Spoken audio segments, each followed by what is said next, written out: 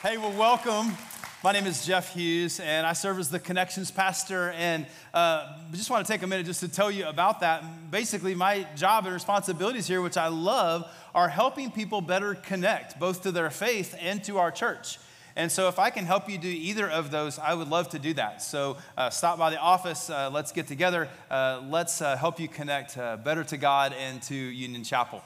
Well, I'm so excited about this series, Then Sings My Soul. I was away for 1 week in Oklahoma and watched the live stream service there, and it was a phenomenal thing where the presence and the power of God, even through a live stream connection on a phone, watching worship, participating in that, being a part of that service, experiencing God was just a phenomenal thing. And I believe that a really powerful thing will happen here this morning that's happened in the last two services as well, that as we dive into these great hymns of the Christian faith, these words, many that were written in the 1800s, that as we unpack these truths, that God will speak to us, that he will penetrate our hearts with his wisdom, with his truth found in these great hymns. Maybe you've heard the phrase, music is good for your soul. How many of you have heard that before? Music is good for your soul. I believe that. I think that music can provide a soundtrack to the really exciting times of life. You know, we just celebrated 4th of July, and that was the time where I was in Oklahoma with my parents. And while we watched the fireworks go off, we had a Bluetooth player, and we were streaming some of our favorite songs, you know, that fireworks when they would go off, and all of that, a little bit of Lee Green going on, come on, right? And music is a soundtrack to our life, good times and in bad. How many of you have been in a situation where you're having a bad day, you're going through something, and then a song that lifts your spirit comes up? Maybe it's on the radio, maybe you put it in purposefully. Yeah, that's right. I think music is a great way to lift our souls. It's good for the soul. Today we're going to take a look at the history and application of a hymn called It Is Well. It is well with my soul. And before we do that, I'd like to look at the scriptures and see what they have for us this morning. So if you'll make your way to Psalm chapter 34, and then also maybe flip over to chapter 139 as well. We're going to look at a few select verses out of Psalms. So make your way to your feet as you're able. This is Psalm 34, verse 18. The Lord is close to the brokenhearted. He saves those who are crushed in spirit. Psalm 34, 18. And now Psalm 139, we'll look at verse 7 through 12. Where can I go from your spirit? Where can I flee from your presence? If I go up to the heavens, you are there. If I make my beds in the depth, you are there. If I rise on the wings of the dawn, if I settle on the far side of the sea, even there your hand will guide me. Your right hand will hold me fast. If I say, surely the darkness will hide me and the light become night around me, even the darkness will not be dark to you. The night will shine like the day, for darkness is as light to you. I want you to find someone nearby. I want you to look them in the eye, and I want you to say, the night will shine like the day. The night will shine like the day. Go ahead and do that now. Then make your way to your seats.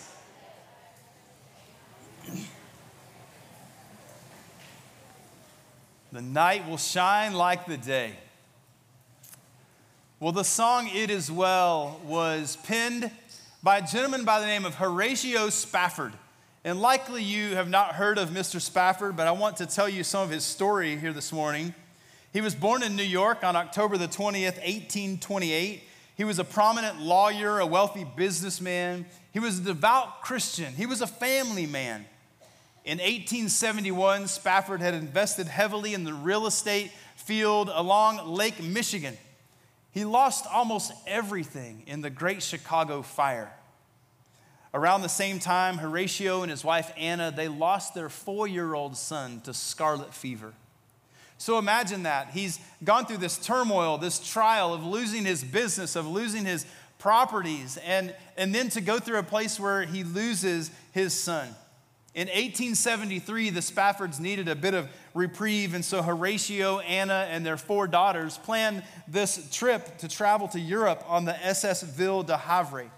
Having some last minute business to attend to, Horatio decided it would be best for him to stay back for a couple of days and send the family on. You've been this before. You guys go on to grandma's, I'll meet you there, right? So Spafford sent his wife and his daughter on ahead and planned to follow in just a couple of days. On November the 22nd, 1873, the Ville de Havre, sailing off the coast of Newfoundland, was struck and sunk by an English ship. It sunk in 12 minutes.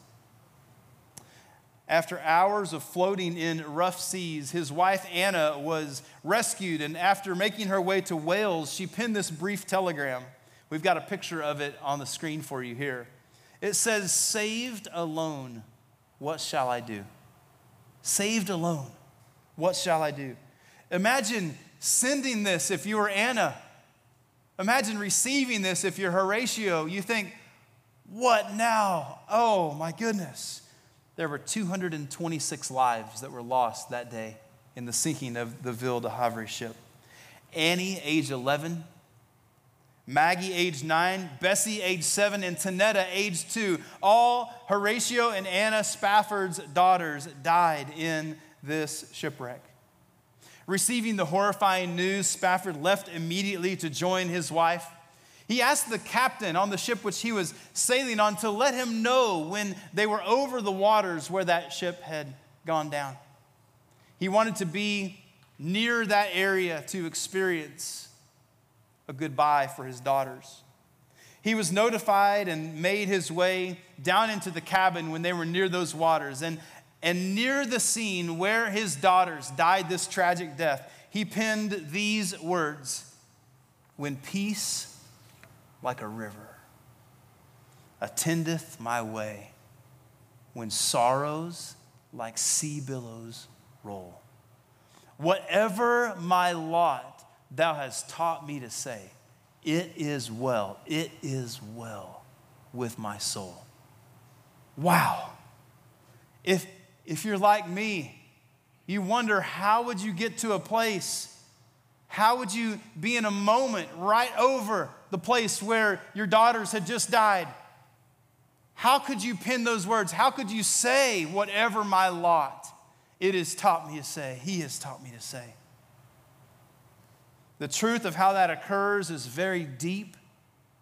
It is very personal, but it's found in the verse that we read from Psalm 34:18, that the Lord is close to the brokenhearted, that he saves those who are crushed in spirit. And perhaps right here in this place this morning, that describes you.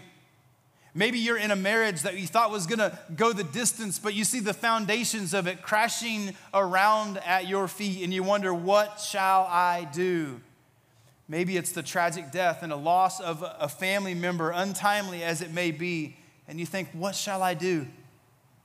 Or maybe for you, it's something entirely different where you're trying to figure out, God, where are you? Where are you in this?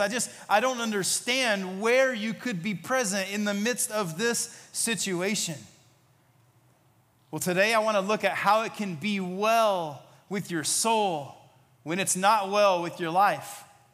We all have those moments, those challenges, those things that we go through, but how can it be well with my soul when my life is crashing down, when wave after wave is hitting me in the same way that we saw in the life of Horatio Spafford, the author of this great hymn? Well, the first thing we need to realize is that God is still present in the midst of our pain. That God is still present in the midst of our pain. Again, Psalm 34:18, which we will hear referenced many times this morning, that God is close. He's not far away. He's close to the brokenhearted, and he saves those who are crushed in spirit. Maybe that describes you right now. Can I just challenge you to cling to God, to cling to those words?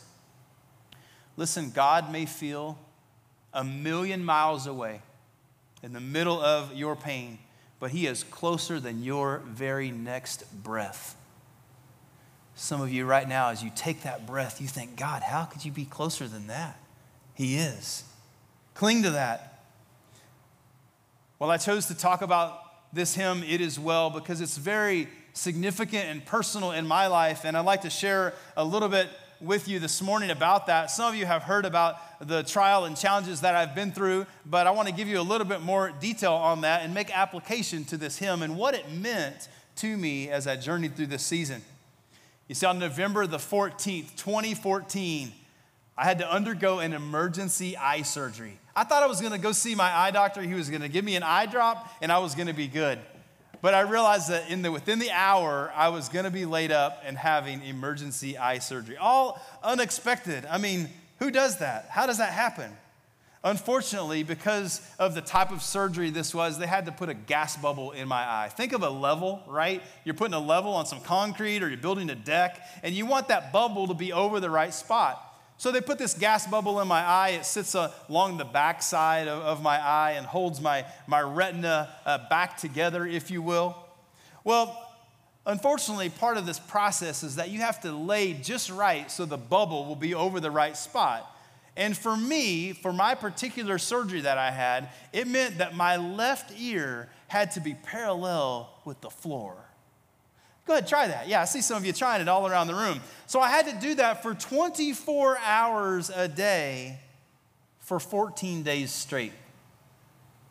It was painful. It was not comfortable. The days were long, the nights were longer, and after the first 2 weeks, I was able to move around and go about an adjusted schedule with just regular resting for a couple of weeks on my eye, right? Stay off my phone, which was a good thing, not watch too much TV, just rest my eye.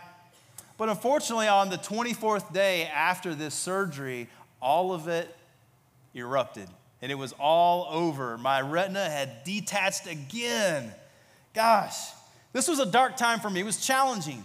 Challenging actually doesn't even begin to get into the feelings I had. I felt alone, even though I had great people from this church and from my family who were surrounding me. I felt confused because I wanted a specific regimen told that I could follow that then I would be better, right? We all want that when we're in a challenge. I was afraid. I was worried. I was even fearful at times. Now listen, though my situation is probably completely different than what you have or are going through, it's likely true that you felt some of those things. You've gone through something where you feel alone, where you feel like, does God really care? Or am I going to make it through this? You're afraid, you're confused. There's uncertainty all around, pressing in every direction. The waves just continue to crash over you. And so here I am on this 24th day, and everything has just all fallen apart with my eye. And so I'm confused and I'm worried, I'm fearful. There are all kinds of feelings creeping into my mind. And on December the 22nd, when most men are doing last minute Christmas shopping, right? Come on. I was on a surgery table having another eye surgery. For this, it meant the same thing, laying sideways 24 hours a day to keep that gas bubble just right so I would receive healing in this. So I spent 3 days face down. Right after that surgery, on the Christmas of 2014, I was able to have a reprieve and look up from the floor. How many of you know there's not a whole lot of things going on down there? And I was able to look up and go back to the position that I hated so much, which was, again, with my left ear parallel with the floor for 24 hours a day, again, for 14 days. Did I mention that Psalm 34:18 talks about being brokenhearted, being crushed in spirit? Now, we all have different situations, but for me, this was a brokenhearted time. Though people were supporting me and praying for me and leaning into my life in great ways, and I'm so thankful for that, inside I was just confused. Because why is this happening? I didn't understand it, but I could cling to verses like Psalm 34:18 at times where those who are crushed in spirit, the Lord will be near to them. To pass the time, I would lay still on a borrowed massage table in my home office, either face down or facing with my ear parallel to the floor, whatever way they told me I had to do that day. And I put in my ears my earphones connected to my iPhone with the Pandora music app. Now, if you're not familiar with the Pandora music app, what you do is you put in a song that you like, and then it will create other artists, other songs similar to that, and it'll just keep feeding you music that's very similar, one song after another. About every 100, 150 songs, and not that I was counting or anything, they begin to repeat. I will say that. It was in one of these moments that the song, "It Is Well With My Soul," began to play in my ears. I wish I could tell you that I did not have a feeling of throwing my iPhone against the wall as hard as I could, ripping those earbuds out and just screaming, because that's how I felt in that moment. Because for me, laying there, it was not well with my soul. I was not okay. My situation was challenging. And I wanted to just say, no, this is not right. My soul is not okay. I not only couldn't sing that song, but I resisted even believing it in that moment. So I laid there and threw a pity party for myself. And then about 100 to 150 songs later, "It Is Well With My Soul" came on again. I got the point. It was kind of a sick joke that God continued to say, "I'm going to allow this song to continue to come in your ears until you believe it." And something amazing happened. I don't know if it was the 5th, 6th, 7th time that the song came on. I don't know. I had all the time in the world. I wasn't going anywhere. But I got to this place where the words to the song weren't just on my lips, and they weren't just in my head, but they moved down to my heart. And they moved from my heart deep into my soul. And when the words, "It is well with my soul," move into your soul, and when the words from Psalm 34:18 will actually resonate with you, with your spirit, and not just with your ears, what will happen is an amazing, amazing thing. And that's my hope, and that's my prayer for us this morning, church, is that these words and this idea of "it is well with my soul" will move from our lips, from our head, they'll move to our heart, and deep within to our soul, in that sacred space where God wants to speak to us today. Because it can be well with your soul when it's not well with your life. When the waves are crashing over you, when you're being buffeted and moved by the wind and waves, it can be well when we realize that God is still present in the midst of our pain. And the second way we can do this is learn to experience peace in challenging times. This grieving father, Horatio Spafford, reminds us that having peace or being content, even in challenging times, is something that must be learned. It's not natural, is it? To have hardships, to have pain, and be well.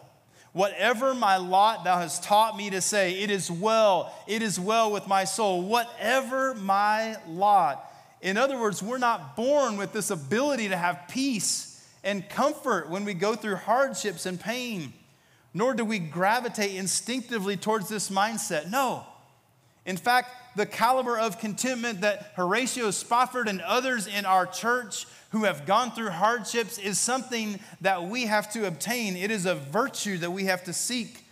Because if we're honest, we all tend towards discontent, don't we? Some of us need to grab a pen and paper. We need to write down the things we're thankful for. Because we find that our natural bent, our natural tendency is to be discontent with life.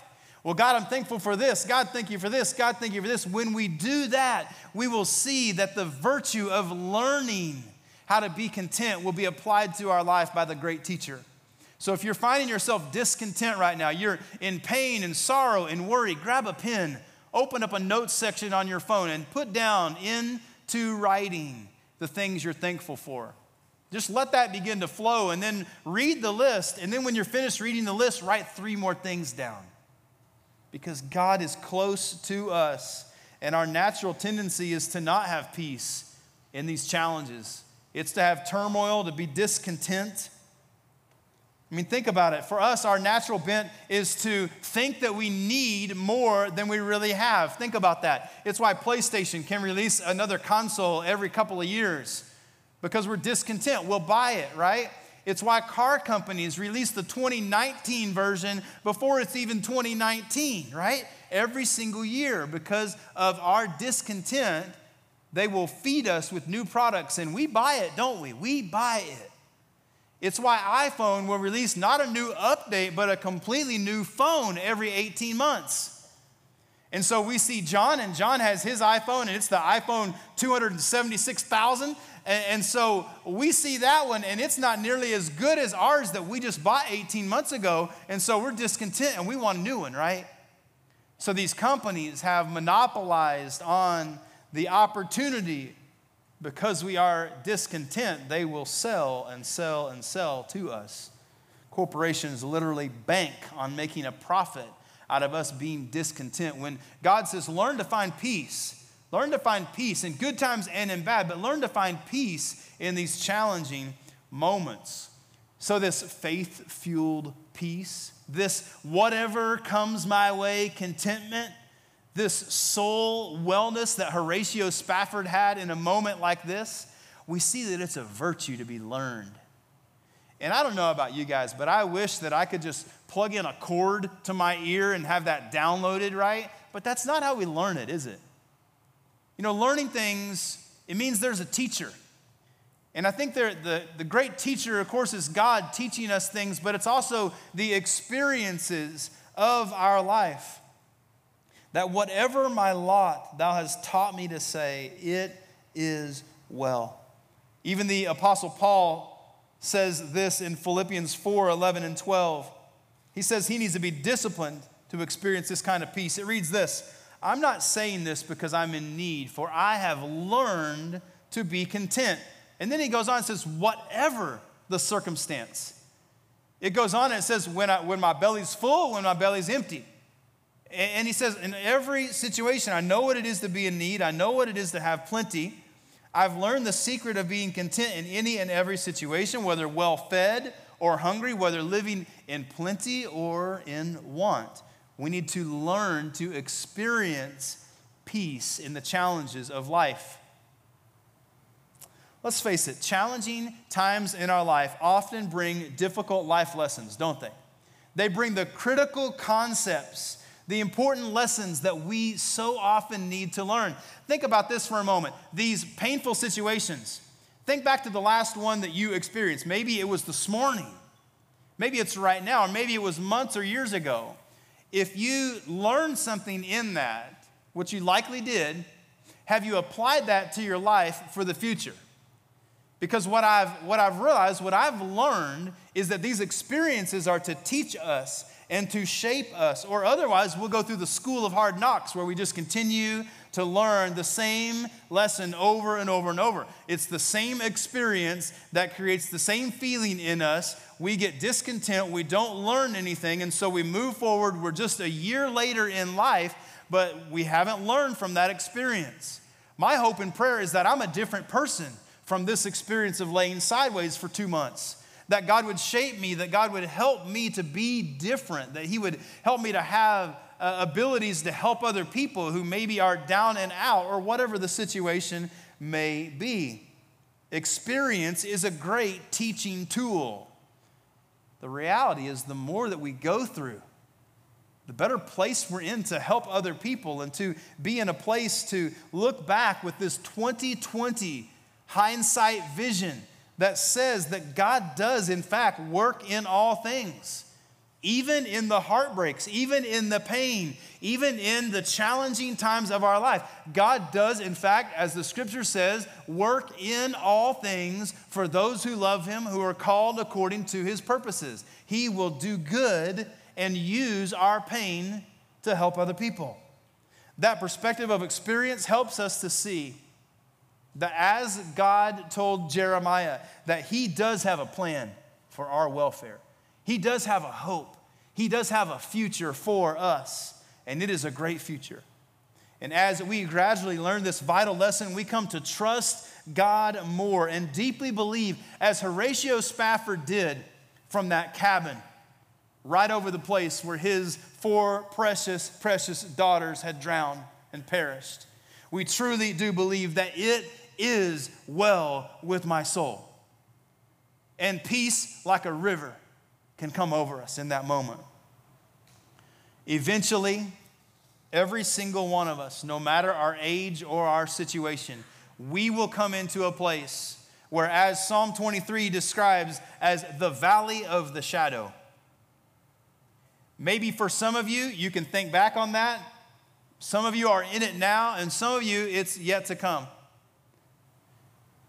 When I talk with folks about the valley of the shadow, it's very interesting because the younger they are, the more likely they are to push back and say, oh no, I'll never have anything like that in my life.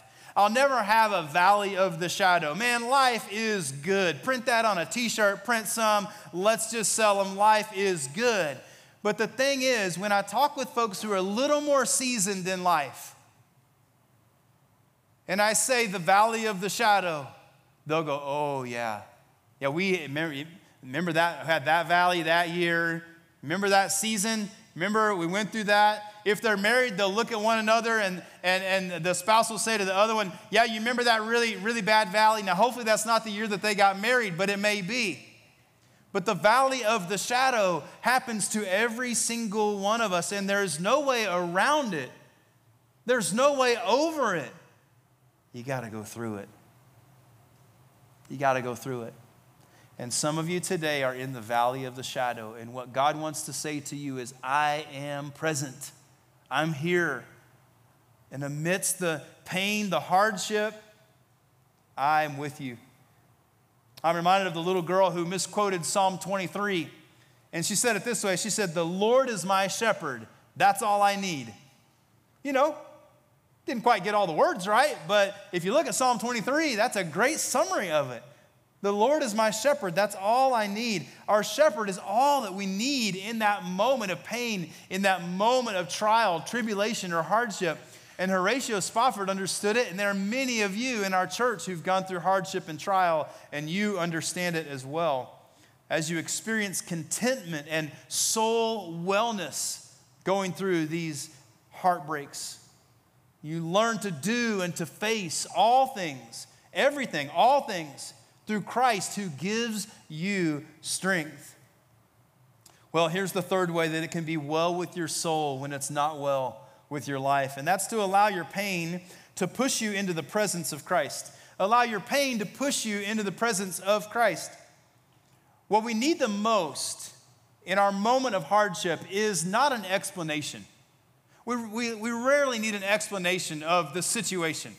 What we need is an ability to trust. We need the ability to have assurance that God's presence is with us. To know that I'm not alone, that I'm not abandoned, but God's presence is all around me. He's above, He's below me, He is everywhere. As Psalm 139 says, we see these words of hope and these words of encouragement. In verse 12, even the darkness will not be dark to you. The night will shine like day, for darkness is as light to you. There are some in the room right now, and you think that God doesn't understand your darkness, that God doesn't know your pain, that your dark time, that your season, that this dark moment is not understood and known by Jesus Christ. But that cannot be further from the truth, because it's not a dark time to God. And I want you to hear this closely. God hears your cries in the night. He hears your cries in the night. And He is close to the brokenhearted. He saves those who are crushed in spirit. The words of Psalm 139, verse 12, even in the darkness, the dark is not dark to you, but it will be like night. It will shine like the day. They're the words of someone who's hit rock bottom. And you know what you find at rock bottom? You find God. You find God at rock bottom because His presence is all around us, right?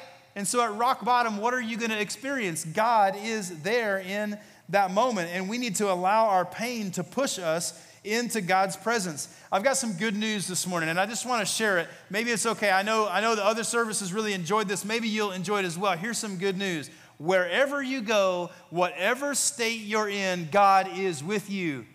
His presence is there, and it is all around you. He's your companion. In the darkest place, He is there. In your deepest valley and your brightest day, God is there, and you're never alone. He's with you, and He is for you. And today, if we could just grab that, if we could just let that go in our ears, through our head and into our soul, we would leave as changed people. But what happens so often is words like this are left in the seat, and we go about our day. And Monday comes, Tuesday comes, the week rolls by.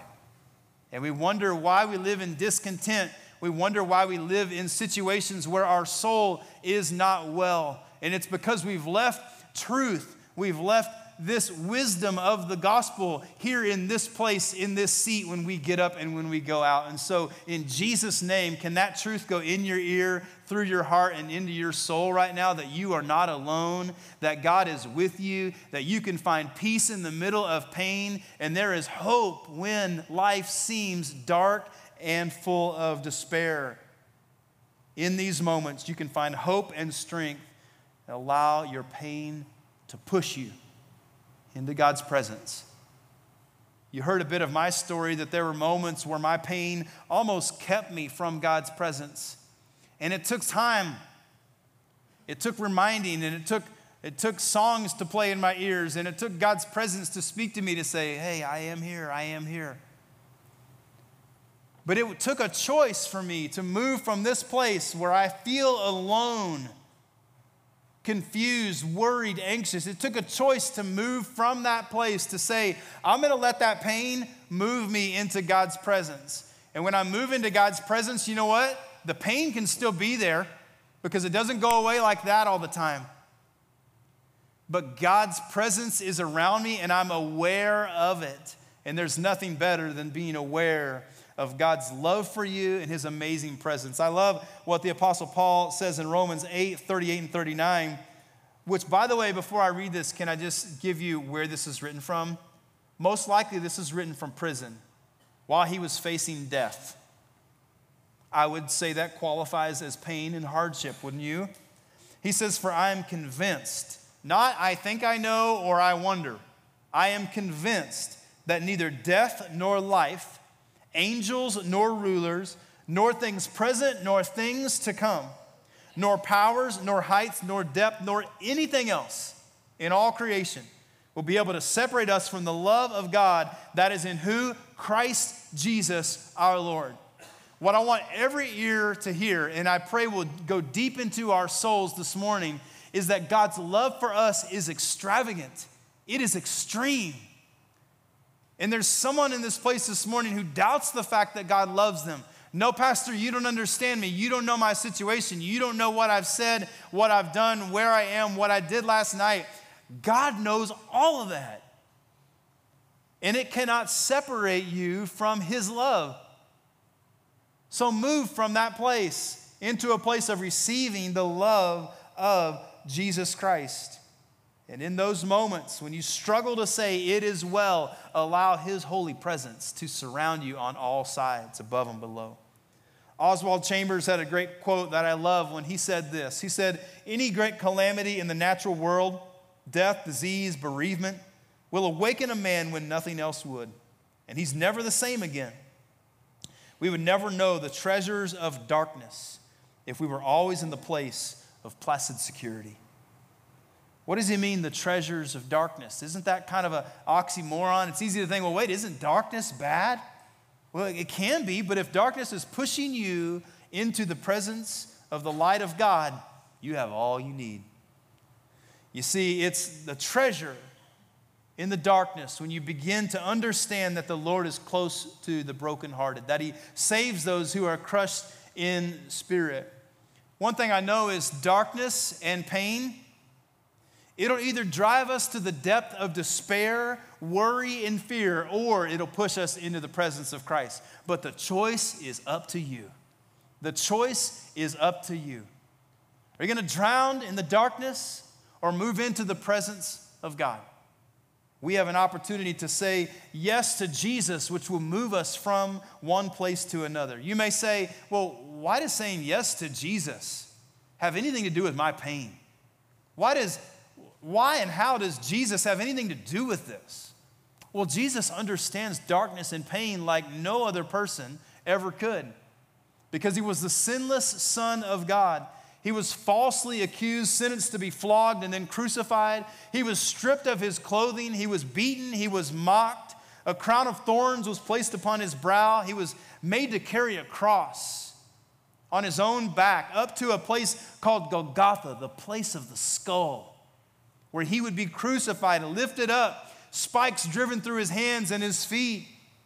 They placed a sign above him, "All hail the King of the Jews." They were mocking him, spitting on him. People looked on, they said, "He can save others, but he can't save himself. What is this?" Imagine this, the creation mocking the Creator. Now that's a lot of pain and that's a lot of darkness, but we don't even begin to understand the weight that he was carrying. You see, what I've described so far is just the physical pain of Jesus, but he had the weight of your sins and mine and the sins of all of humanity on his back. We see in Matthew 27:46, it says, "Eli, Eli, lama sabachthani," which translates, my God, why have you forsaken me?" Where are you? Maybe you're in a moment right now where you're saying, "God, where are you? Why have you forsaken me?" Well, you're in good company, because those are the words of Jesus from the cross. And just in the same way that God did not neglect him because he was raised again on the third day, God wants to raise us up in the middle of our pain. He wants to bring his peace. He wants to bring his presence in those moments when we say, "Why is this happening?" For some of you right here, these next couple minutes in this service are the reason that you're here at church this morning. In services this whole weekend, we've seen people have their hearts grabbed a hold of in this. When we grab a hold of this truth, because there are words that Horatio Spafford wrote because of his connection to Jesus and because of his need for a Savior that transcend all time. And here they are. "My sin, oh, the bliss of this glorious thought. My sin, not in part, no, but in whole, is nailed to the cross, and I bear it no more. Praise the Lord, oh my soul." Those are amazing words, church, because here's the reality. Your sin and mine has to reside somewhere. Get that. It has to either live on your back or on the back of Jesus Christ.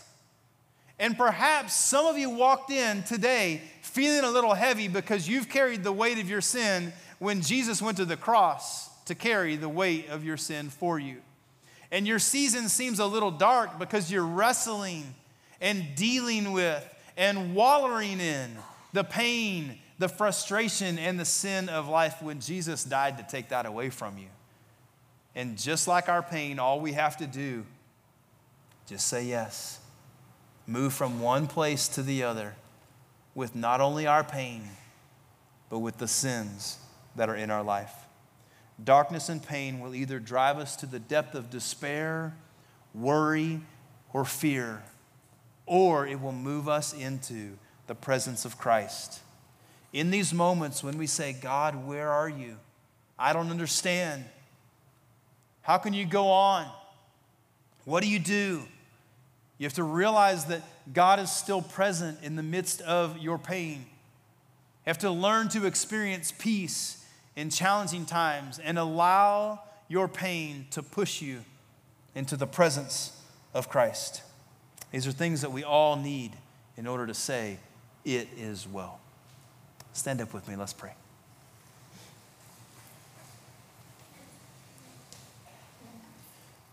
Father, you know our needs today. You are closely connected to the things that both make us smile and bring us sorrow and pain in our life. Lord, I ask that the peace of God would flow like a mighty river in and through our lives right now. I pray that we would realize that you are present and aware of our situation, that you are closer than our very next breath. God, for those who are distant from you and they know that right now, I pray that they would just say, "God, I want to know you more." Just right there from the privacy of where you stand before Jesus Christ, just say, "Jesus, I want to know you." And Lord, hear our prayers to know you more. For those hurting who are in darkness right now, bring them comfort and care. Jesus, we want a touch of your presence today. Help us to say and to believe in our heart and in our soul that it is well. Be near to us in Jesus' name.